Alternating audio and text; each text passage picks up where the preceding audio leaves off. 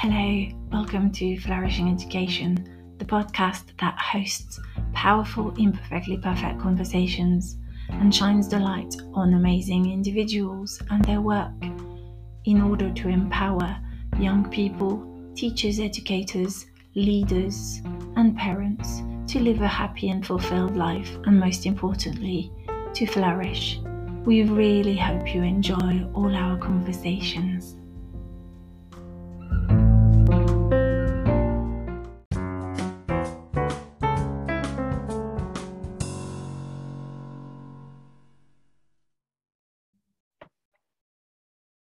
Hello and welcome to another powerful imperfectly perfect conversation for the Flourishing Education podcast. Today I'm delighted to be welcoming Stephanie Sewell. So Stephanie is an independent education consultant and she helps people to create an education pathway that works for them. Very warm welcome to the podcast, Stephanie. Thank you so much, Fabienne. I'm really glad to be here with you this morning. Yeah, wonderful. Thank you. So for our listeners, Stephanie is based in Canada, obviously, and I was very, very lucky and privileged to talk to her about 6 weeks ago when we decided to deregister our eldest from secondary school. And I was a little bit like, help, I'm not sure what we're doing. And Stephanie was just the conversation we had was so reassuring and so wonderful. So you're in for a treat, I think. So I'm delighted to have you here. Shall we start with a little bit about you so our listeners can get an idea of what it means to be, how did you become an independent education consultant and, doing the work you do? It's a great first question, because one of the things that I've thought about the longest is what title to use, because independent education consultant winds up meaning different things in different people's minds. And it's always good to have an opportunity to sort of go into a little bit more what that means for me and how that plays out in my life. So basically, I come at this from a path of having been that child who always wanted to be a teacher. I would line up my stuffed animals and teach them lessons. I was a very high achieving student. I went to university for a music degree. I went on to do a teaching degree. I taught in the public system, also in the private system. And as I moved through those roles of teacher, I began to really see that I saw my role differently than a lot of my colleagues. I wasn't jumping to make my kids do homework. I was instinctively giving them as much choice as I could within the confines of the curriculum that we found ourselves having to answer to. When I became pregnant with my eldest, I decided to leave my teaching job and be a stay-at-home parent. And that's what really opened the door to me to start discovering, well, what is this world of people who think a bit differently about education? And that's when I met Arrow, the Alternative Education Resource Organization, and started attending their conferences and connecting with the wonderful world of self-directed education. And so we made the decision not to have our kids go to school, at least not at first. And my eldest, who's now 20, went through most of his school years outside of school. So as a self-directed homeschooler. My youngest, who's now 17, chose to go to school when she was about 9 and has stayed in school ever since. So living that experience as a parent of a school child, a parent of a homeschooled child, somebody who was fascinated by education and always had some kind of teaching in my life. I run a kids choir, I've tutored kids. It all started kind of coming together as my kids got to the age where they didn't need me so much anymore, and I was ready to step into the work world again. And that's when this independent education consultant thing kind of came up, because I realized that people were coming to me to talk about, what do we do with our kids? They're not happy in school, but what else could we do? So I was in conversations of helping people to see that going to school is a choice. And there's another choice, which is not going to school. And these are some of the ways that that might look in your context, in our community, in your community. I was also able to engage a lot with homeschoolers because we were in that community. And again, help people to kind of see, well, there's ways of really doing school at home, and then there's ways of really looking at a much more child-directed self-directed kind of process. So all of that kind of blended quite seamlessly into beginning this work as an independent education consultant, where I do work with families. I work with the parents if that's more needed, or with the teen if that's more needed, or both. And I'm able to help people figure out what's not working in their education setting, whatever it is, and to make changes to allow it to work. That's kind of the I guess the big picture of that path. Yes, no, really good. So there's several things you said that make me want to sort of like lean and go into. One of them is you mentioned the word self-directed learner or child-centered learning. Yep. So perhaps would you define that for you, maybe for our listeners, because some of our parents may be people who've not heard of that terminology, or some of them might well be, but I would imagine that people who, like me, had their kids in school in mainstream would not have heard that terminology. So it might be beneficial to have that defined, if that's okay. For sure.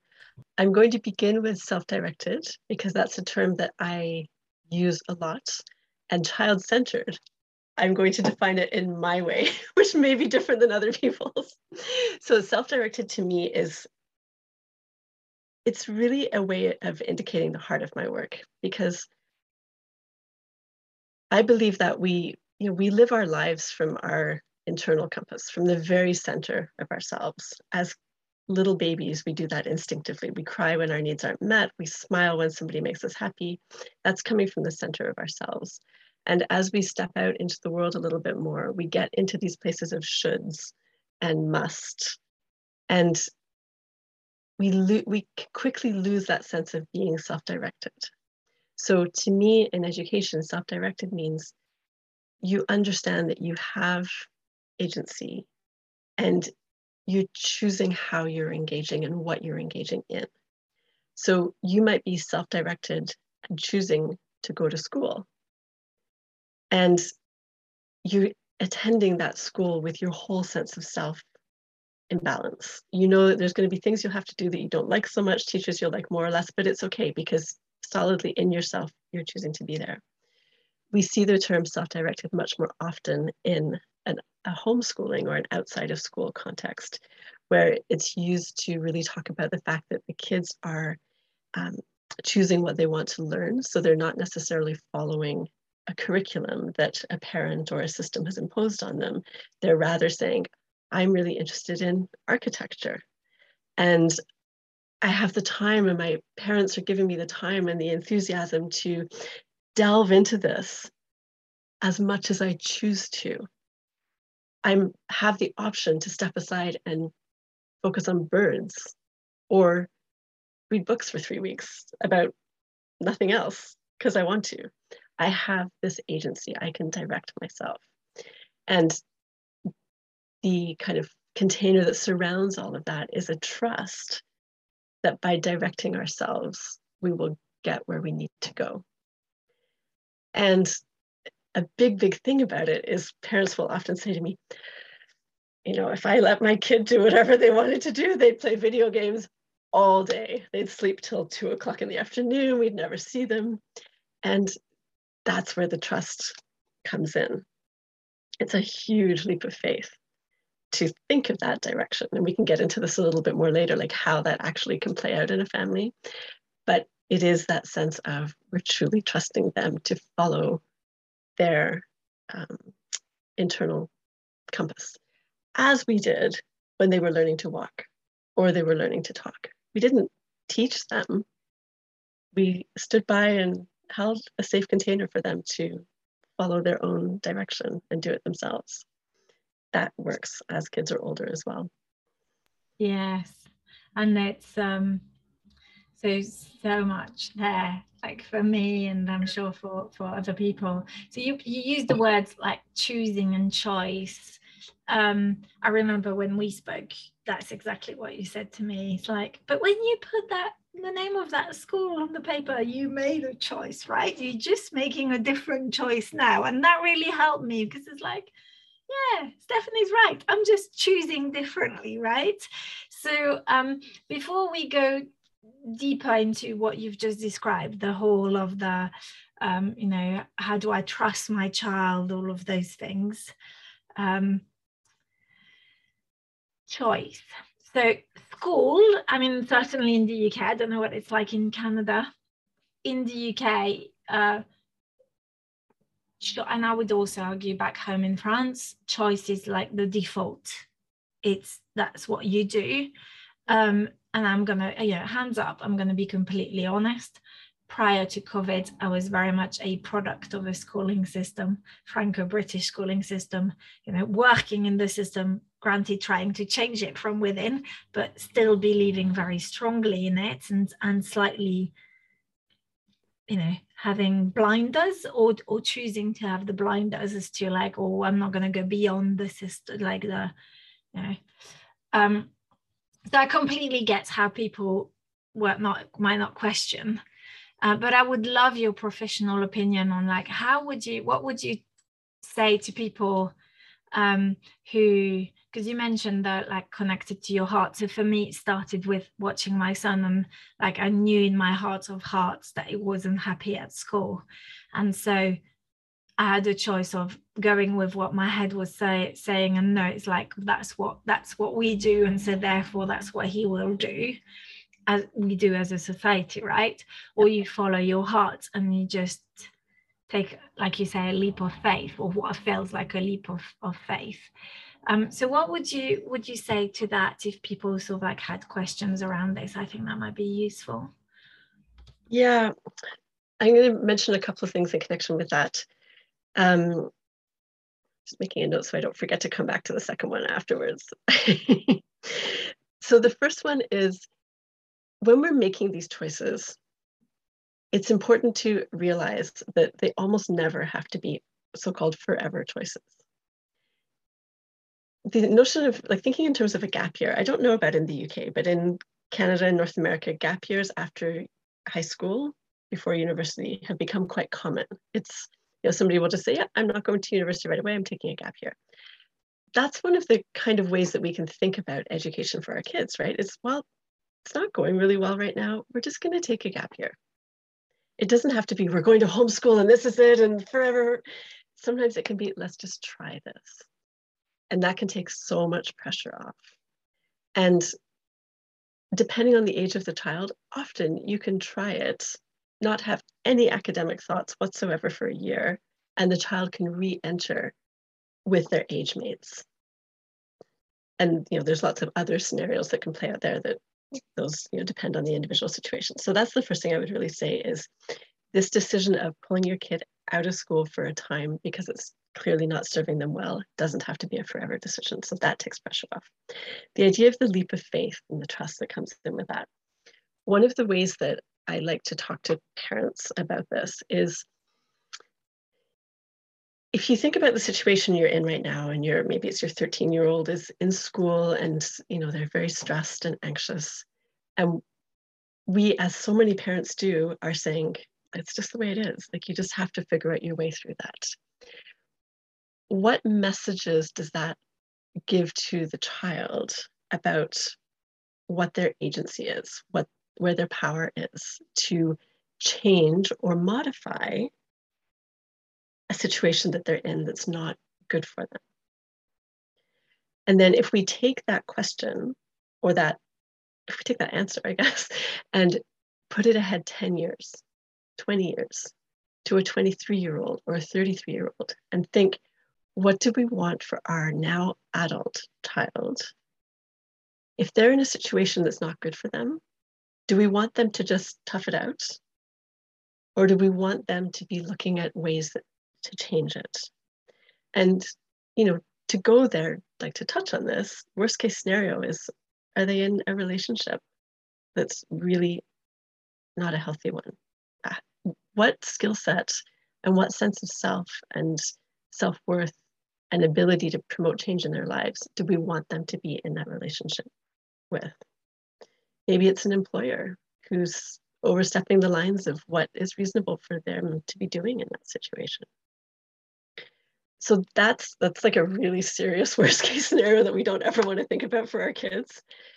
But I think it's worth like touching on that thought in our mind, because it can give us the confidence to say, okay, they're 13 or 14 or 15. They're probably going to be living with us for another X number of years. School's not working, let's just try something else. You know, if they fall flat on their face, we'll figure it out. We're all here. We love them. They've got a roof over their head. You know, if they spend all day on their computer doing video games and they're bleary-eyed and they can't function, we're here to help them maybe see that, if they're open to us helping them see that. We're here to be their parent. Whereas 10, 15, 20 years from now, we probably won't be there in the same way. So that's a way of just giving ourselves the confidence to try something different. And then it's really neat to start looking around, who else is out there that's done this wild and crazy thing of leaving school or modifying the way they engage with school? What did they wind up doing? Because it's amazing how many kids will take that time, and they might go through a phase of playing video games all day or not engaging or not wanting to do any academics. And we call that phase kind of deschooling. And then once they start to emerge from that, it's because they've like let go of a lot of the stuff they needed to let go of. And these little flickers of themselves start to emerge. And maybe it's one day they say, I'm just going to go for a walk. And the parent is floored because the teenager actually said, I'm going to go for a walk. And that might be the first moment that their sense of self is starting to emerge. But maybe 6 months later, that teen is going to say, I've decided I want to go to university and I want to be a doctor. And looking back, this is what I need to do. Mom, can you help me figure out how I can get that biology, chemistry, and math knowledge so that I'm ready to apply to university? That's where we often come back to. Or it's the teen who says, yeah, I definitely know I don't want to go to university, but I love yoga and I'm going to train as a yoga teacher. Or I love traveling. I'm just going to go travel and volunteer and see what comes of it. So that sense of giving them that space while holding a loving environment for them can allow so much to emerge. And I love that. So holding that space, giving them a loving environment. And I'm watching my own son going through this. So, effectively I've done the same thing by taking a career break. So I've literally stepped away from the system, right?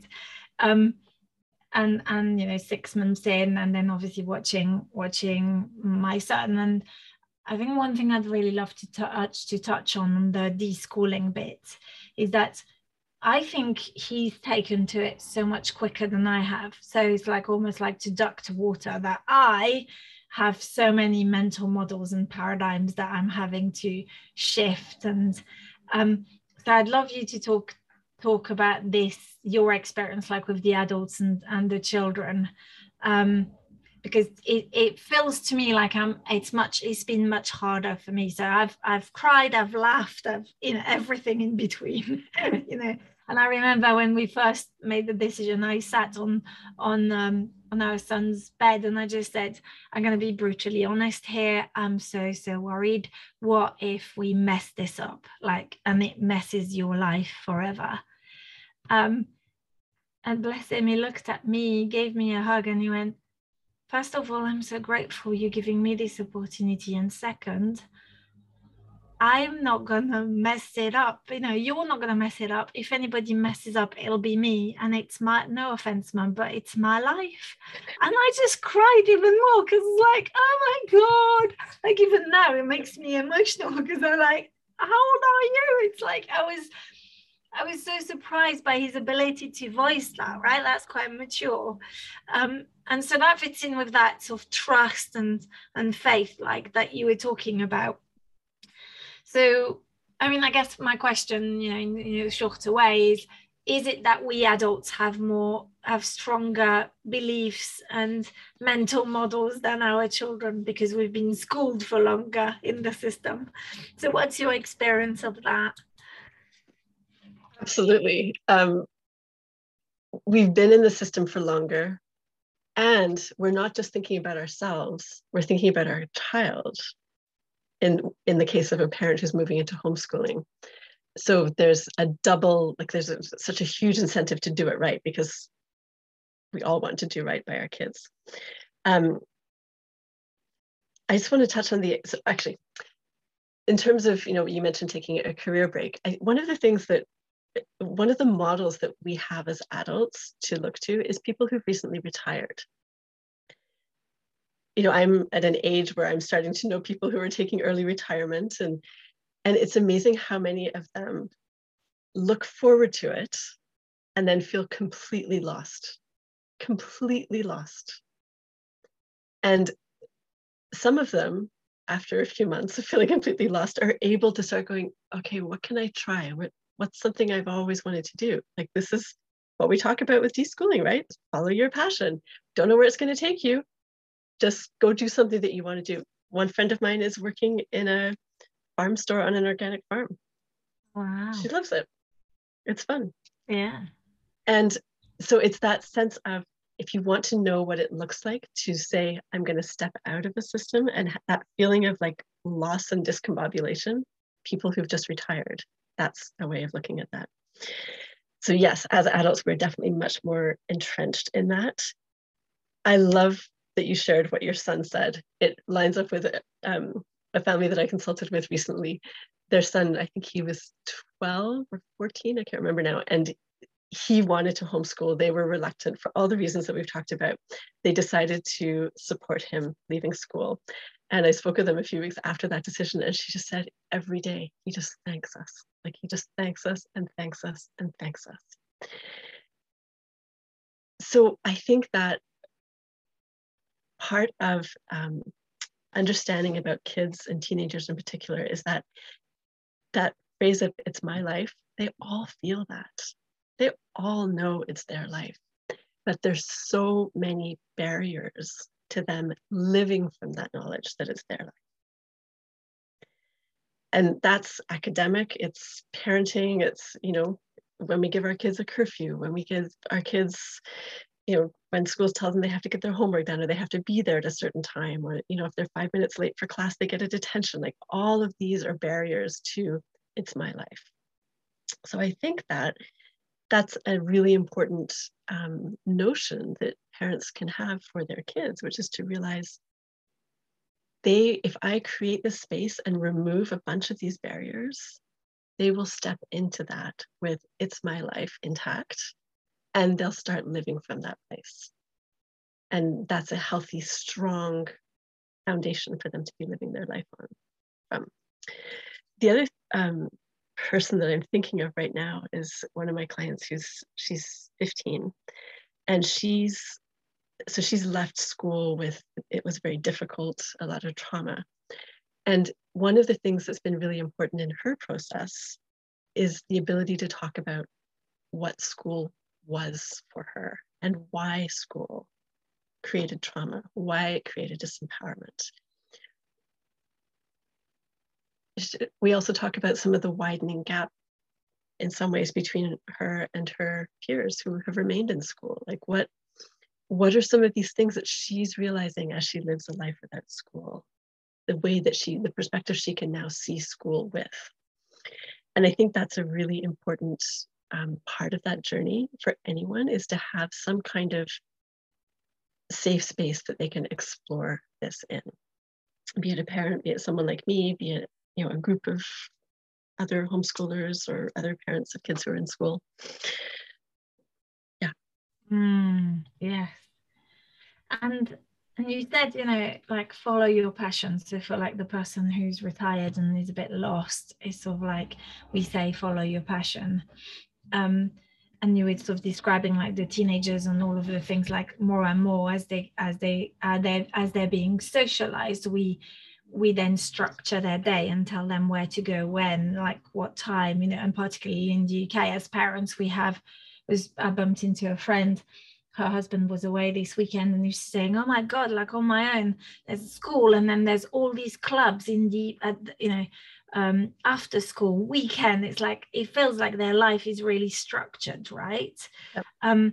So recently, after that chat, I was thinking, okay, from what you've just said, so from a baby, I'm tapped into my needs, and I cry when I'm hungry or when I'm wet, or, you know, when I want to cuddle.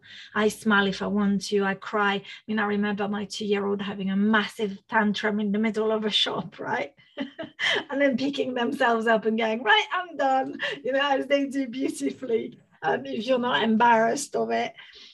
And then the toddler walking or crawling and at their own pace. So my question to you is, like, that trust, and, you know, that when did we first of all lose it? So when did we decide that we couldn't trust our children? And B, I don't know whether it's the same for you in Canada, but in the UK, the other thing I was thinking is, when did we decide that we had to have children? Because I think about my childhood. Yeah, okay, I went to school, but I didn't have to do all these extra activities that we believe our kids have to do, right? So from your experience, where do you think that comes from? Why is it that we parents feel that we have to cram all these things into our kids' life, and then wonder why when they arrive home, the first thing they want to do is go in front of a game? And, like, I see my youngest, he comes home and he's like, I'm so, like, goes in front of his game, because to me it's like his way of releasing. That's how I view it. So is that, I mean, I know I've put a lot in there, but I would love your take on all of this. Oh, it's a really interesting, it's an interesting thing to highlight, that sense of where did we lose that trust? I don't feel like I have a full coherent answer. I have a bunch of different thoughts in my head, which I'll share. So I remember, I think it was Peter Gray, one of my early Peter Gray encounters.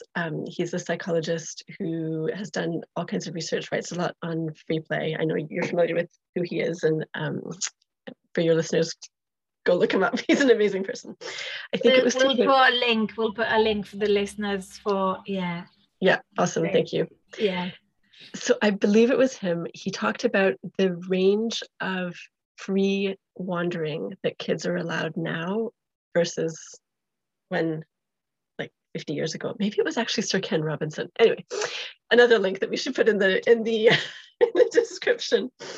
It used to be something like 8 miles, and now it's down to, like, 100 meters. I don't know what it is now, but so to me that's huge. When I was young, but when my parents were young, it was go play.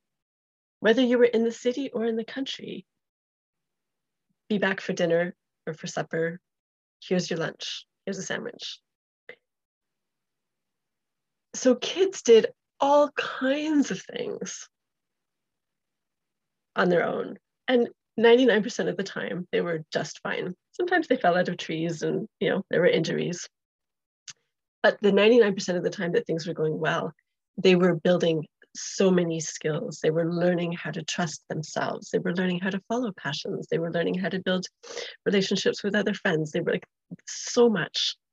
And we've lost, as human beings, we've lost that freedom to truly learn ourselves and learn ourselves in relation to our environment. And at the same time, our parents are with us much more, and our parents love us and want us to be safe more than anything else in the world.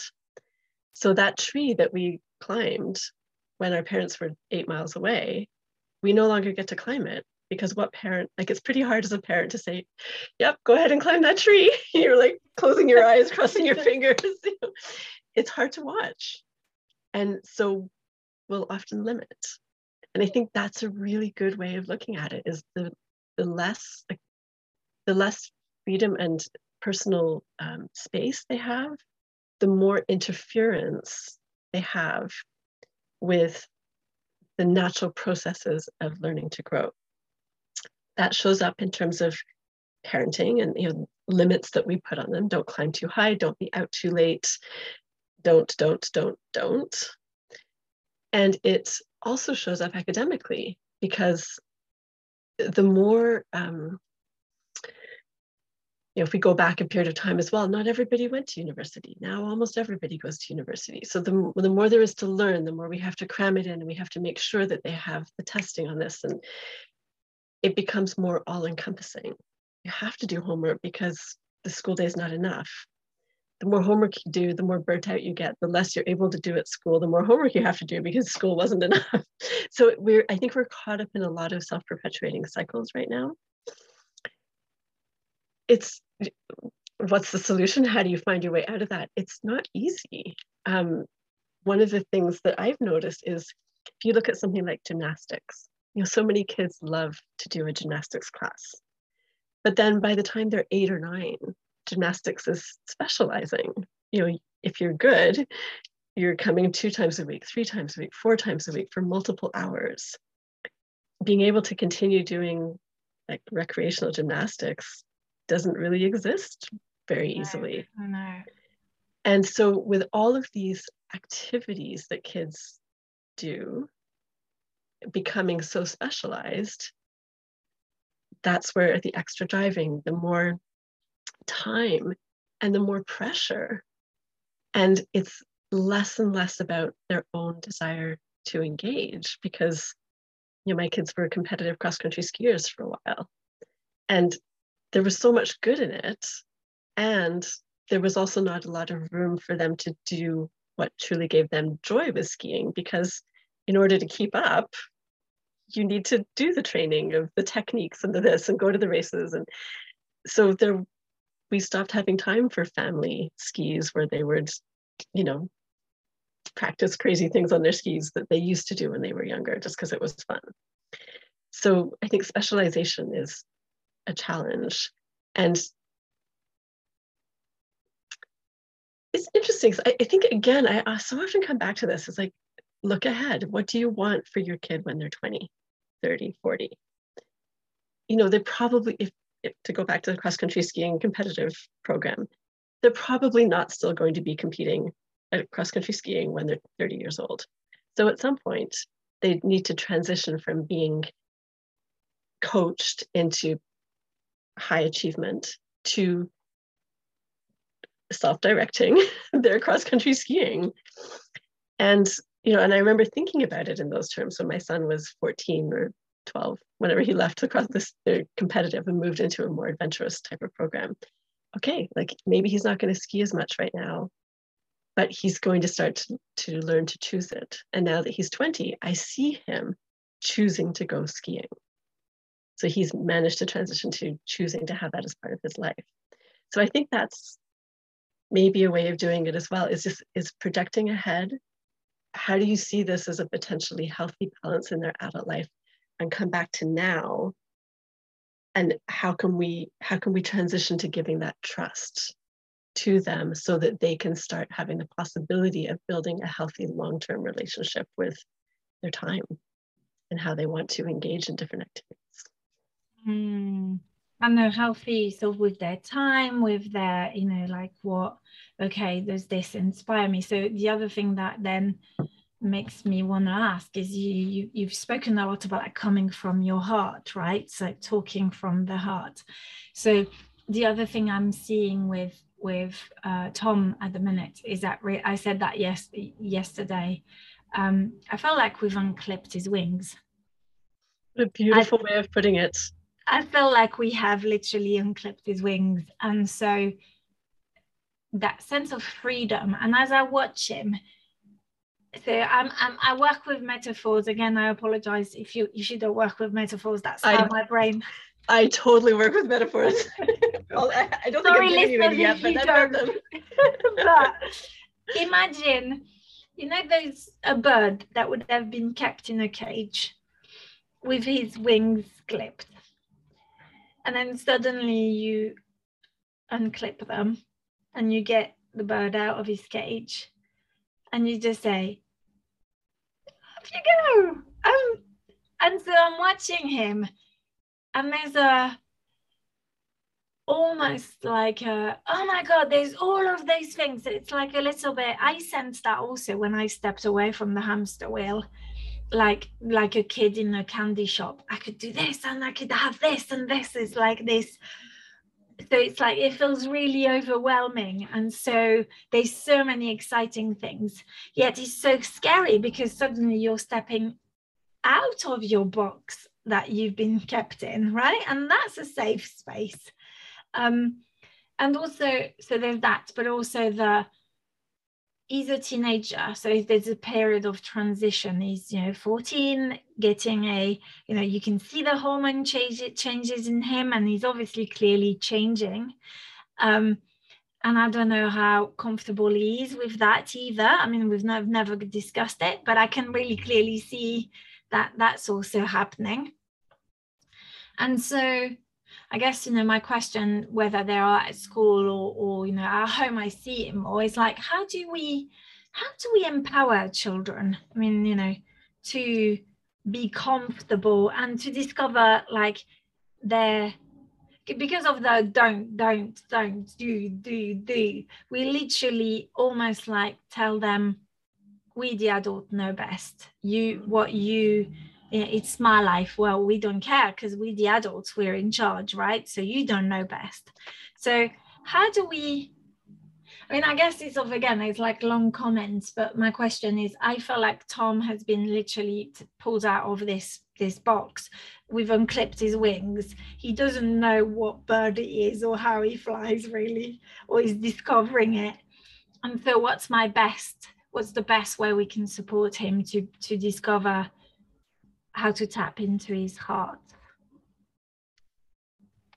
It's an excellent question.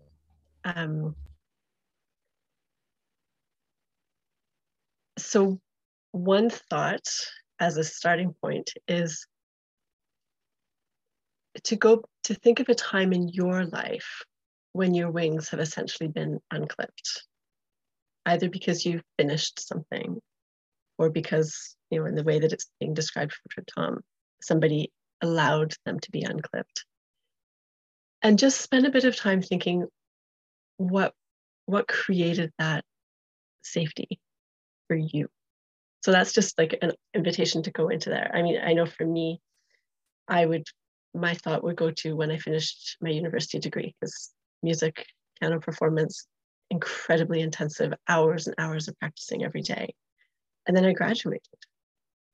And my days were blank slates, and it was really, really scary. And thinking back to that time, I can remember the little things that helped me to move through that, which I would say it took me a good 2 years to kind of emerge from that, like, what do I do now? So for our kids, when we're in this role as parents, I think emotionally, I love you is really important. If you're a family that says that, say it a few more times a day. If you're a family that doesn't feel comfortable saying that, find ways to show it. Or, sometimes it's like texting can be really, it can allow us to say things that don't feel comfortable. Send a heart.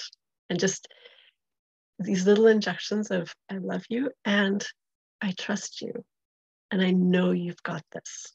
I don't know if that's an English expression as well. In Canada, it's very much, you've got this. Yeah. And I mean, I find myself in that place with my 17-year-old right now of, she's so independent. And there's also times when, she's got a tough day ahead of her. And I feel myself wanting to like give her advice.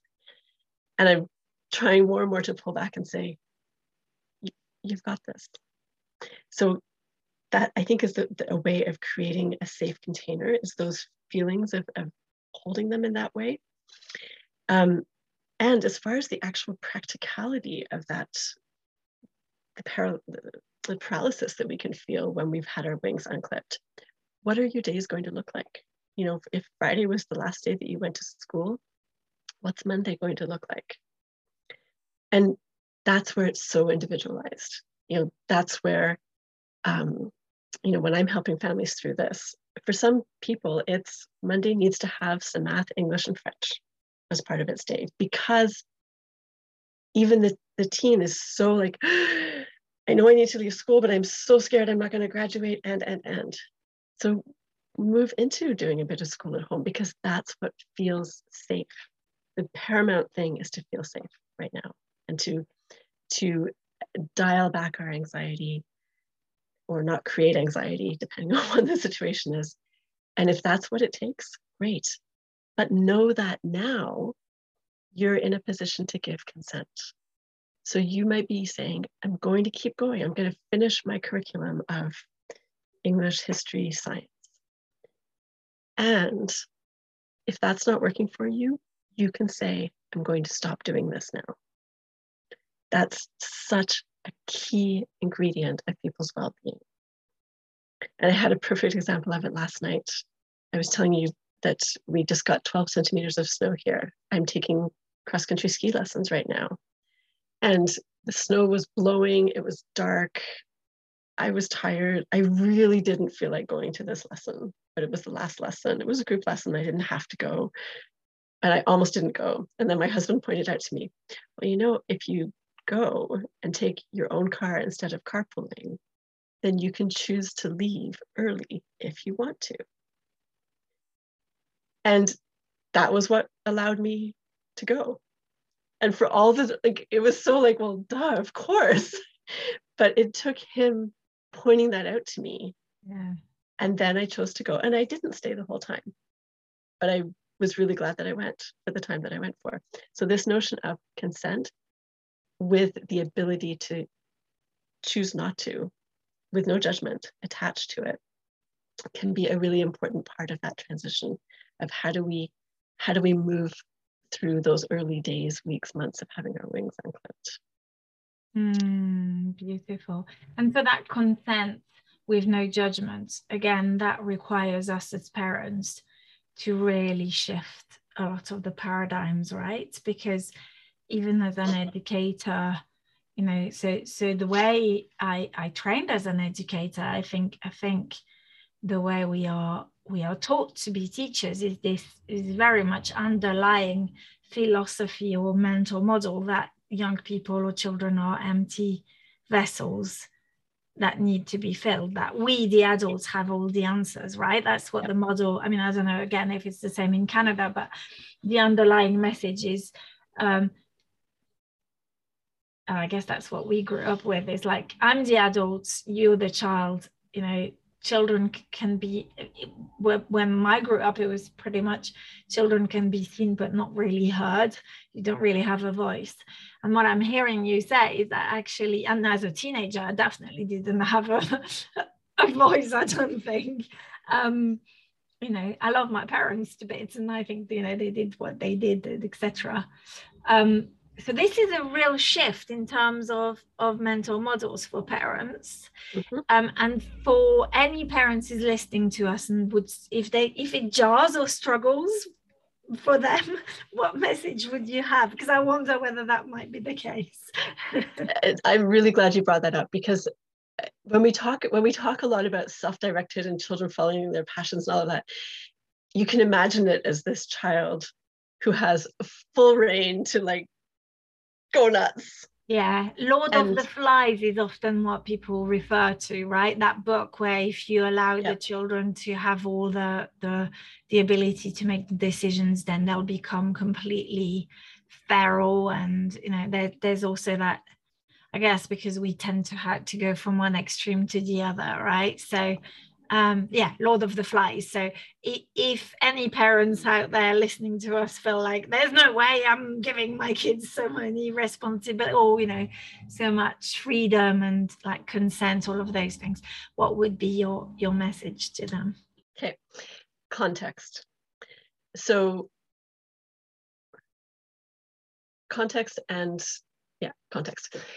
What is the context of your life?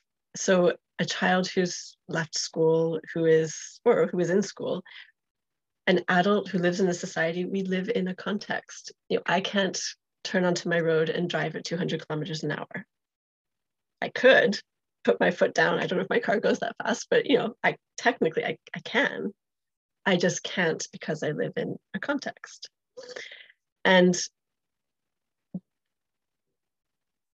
by allowing our kids the opportunity to move away from school or to reimagine school for themselves, we are changing, we're sort of putting a different kind of focus on the context. We're changing the context a bit. So in the example, in your situation where, okay, now your 14-year-old is home all day. So you might have a time when you're doing a podcast and you really need the house to be quiet. So that then becomes a context. And it's not like you're not allowed to make any noise or no. It's simply, this is my need. I do this work and this is my need for it to be quiet from this time to this time. Maybe you also need quiet time in the morning for your morning cup of tea, and you just don't want him to talk to you until you've finished your cup of tea. So always that context. We're bringing our kids into a real interrelationship with the community of themselves. What's their need? You know, if like my son went to school for grade 7 in a Montessori school, he decided to return to homeschooling. And one of the things we talked to him about was, well, we see that by moving around more during the days you've been at school, that's good for you. Like we can see that you are well because you're moving around. So if you're coming back to homeschooling, like what's your plan for moving around more? So all of these things like this are part of the conversation of family, part of the conversation of creating a healthy way to do this. And again, that's where the idea of consent comes in, right? Doesn't have to be, you're going to, you know, whatever. It's put the issue on the table and let's have a conversation about it. So here, I'll give you one of my favorite metaphors.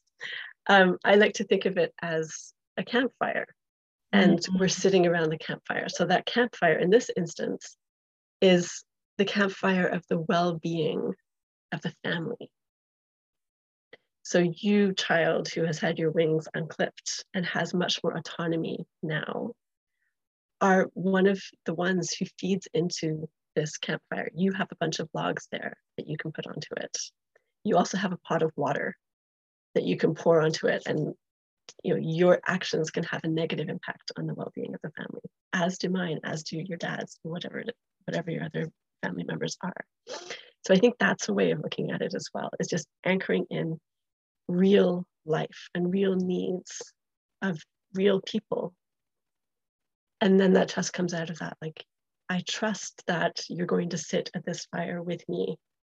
You might not always, like, you might wind up pouring water on it sometimes, because we're all going to have moments where we pour water on it, and then we can build it up again. Yeah. So this fits in so well with what I also see is happening with us as a family, which is we're getting so much closer as a family. And it's like, you know, so it's become a real team vows, like even if when they're, because, you know, it's not been plain sailing. So I'd be lying if I just said that, yeah, it's been amazing and we've just loved it all along the way, you know, like life still happens, right? So just because you deregister your child from school doesn't mean that all the problems and life doesn't sort of continue happening. But it's very much you know, it feels to me like that what we are building is even more of a team vows. It's like, you know, even when the challenges happen, I just go, right, well, yeah, we're a team, we can sort this out. So is that also your experience with like the people you work with? Yes, and I would qualify that by saying that it doesn't necessarily happen in the way that we might lovingly imagine a family team to happen. You know, some people, when they have more of that autonomy, will take it and run. And that then, you know, they might not physically leave home, but they might become very, very independent and not really wanting to engage. And that can be really hard. And that's when you start hearing the voice in your head, well, you're living under my roof, da, da, da, da, da. And of course, that voice isn't very helpful, although it's totally fine if it comes out sometimes, because we are all human. But that's where that idea of the fire, okay, we are living together. And it's really hard for me to hear that arguing all the time. What can we do? And with so many things in life, like, I don't know what the numbers are. They say it takes, like, you have to do something 10,000 times before you learn how to do it. Like, it's not going to happen right away necessarily. And, when you deregister a child from school, there's often a honeymoon period. And then the reality hits. There's a lot of rebalancing. I know when my 20-year-old, when he went to school, because he's been in and out of school a few times, but the 2 times that he's gone to school, I missed him so much during the day.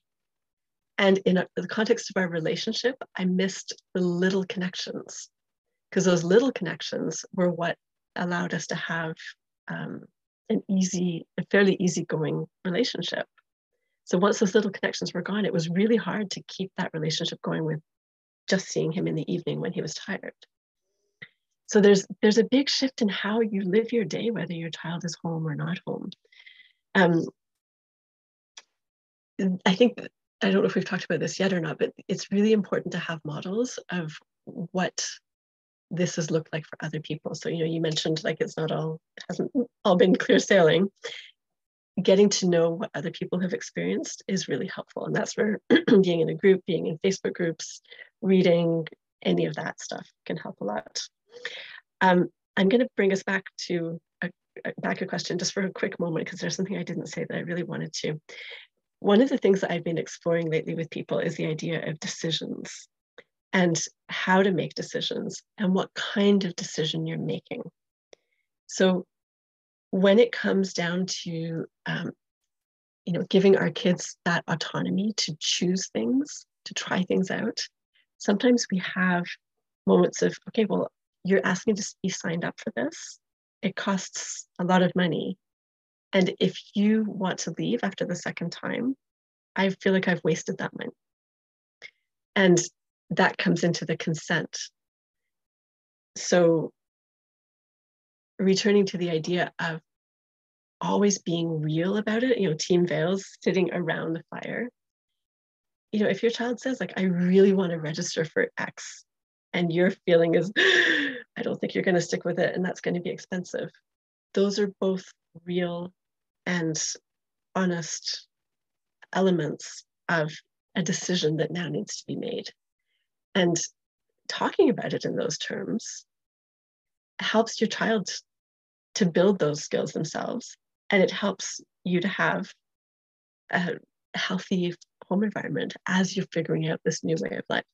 I love that. Yeah. And I completely see that, like the having honest conversations or being honest and sharing openly with each other, right? It's sort of like, this is what I'm seeing. So 2 things on what you said. The first one is, I really noticed how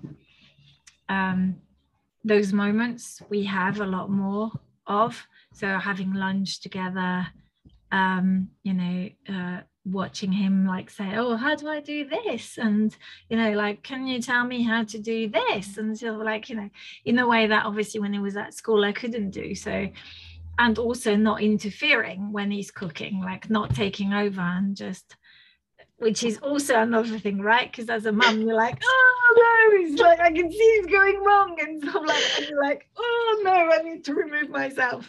And if he's about to burn the house down, you will intervene. Yes. And so that then becomes that question of, okay, I have to make a decision. What is the consequence of this decision? That can help us to know how to decide it. And one of the things that we can say, well, part of the language of creating healthy spaces for this all to unfold is, would you like my support on this? Let me know if I can support you with this. Let me know if you need my help. I'll be in the next room. And then just walk away. Because again, you've said you're there, you've said you can help, and you've given them the space to make that decision whether or not they want the help. Yes. Amazing. I could speak to you for hours, like hours and hours. I love our conversation, but I'm also conscious of your time and your precious time. So just wonderful. And what I love the most about our conversation is, you talk very much about, like, the heart-centered and sort of like the but that to me shines in everything you say. So that's the thing I wanted to share with you. It's like very clearly everything you've shared with me, and I'm sure the audience will hear it. It clearly comes from the heart and from that passion. So yeah, I wanted to say that. It's what drives my work. And I remember in my very early 20s sitting in a restaurant with the person who became my husband, and there were kids playing on a little ramp. And I was just watching them, and he looked at me and he said, "You really love kids, don't you?" And of course I said yes. And that moment stayed with me, because that's what it is for me, is when I'm talking to somebody, as soon as they mention a child or teenager, it's like I just zoom in on that person, even if I haven't met them yet. And I'm driven by a very strong desire to help people live the life that works for them, and to not be bound by our societal norms, if it's a norm that can be worked with, and if it's not serving them well. And just opening up this flexibility of thinking, helping people to see, you're not stuck in that. There's other ways we can look at it. Let's take it apart a little bit, and to be that reassuring, safe space for the parents, for the child as they're dealing with the situation. I just find that an honor, and I love, love, love to do it. Yeah, and you can really tell. So, like, thank you for the time you've given me. When we spoke and here on the podcast, I'm nothing but gratitude, really. You're very, very welcome, and thank you for the opportunity to explore all of these ideas with you here on the podcast. I really enjoyed it. Yes, wonderful. So before I let you go, can I ask you one last question? Always. Okay. So I always ask my guests, if there was one thing you would want our listeners to take away from this conversation, for you, what would it be?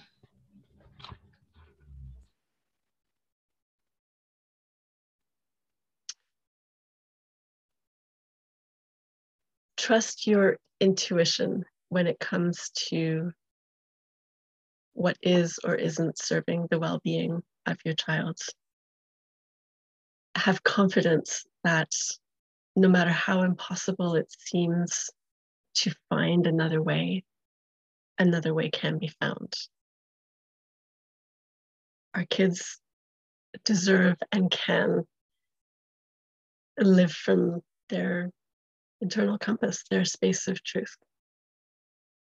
And we can help them to do that when we have a little bit of knowledge about some options, some support to help us get there, and when we just let our love for them be the guiding light. Beautiful. Thank you so much, Stephanie. My pleasure. Thank you.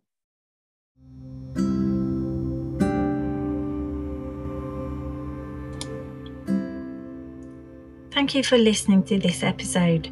If you enjoy our podcast, please subscribe and leave a review on Apple Podcasts, or follow us on Spotify. You can also reach me via Twitter @flourishinghe, on LinkedIn, or you can join our private Facebook group, Flourishing Education. All the links are easily available on anchor.fm. Thank you so much, and I hope you are flourishing. Bye for now.